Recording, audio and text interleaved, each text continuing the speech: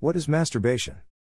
Masturbation, which has already been discussed in dealing with the sexual phenomena of childhood, means, in the strict sense, the use of the hand to procure sexual excitement on the subject himself.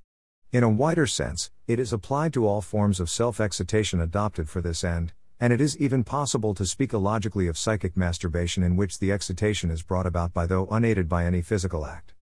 The term onanism is sometimes applied in the same sense, but without justification, since the device of onan was not in any sense an act of masturbation, but simply coitus interruptus. Hirschfeld has devised the term ipsation, distinguishing it from autoerotism, as being gratification on the individual's own body as a physical object, and not as a psychic object.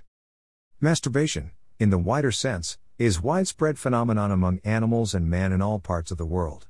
It is so widespread that we cannot, strictly, speak of it as abnormal. It is a phenomenon which lies on the borderland between the normal and the abnormal, and is liable to occur whenever any restraint is placed on the natural exercise of the sexual function.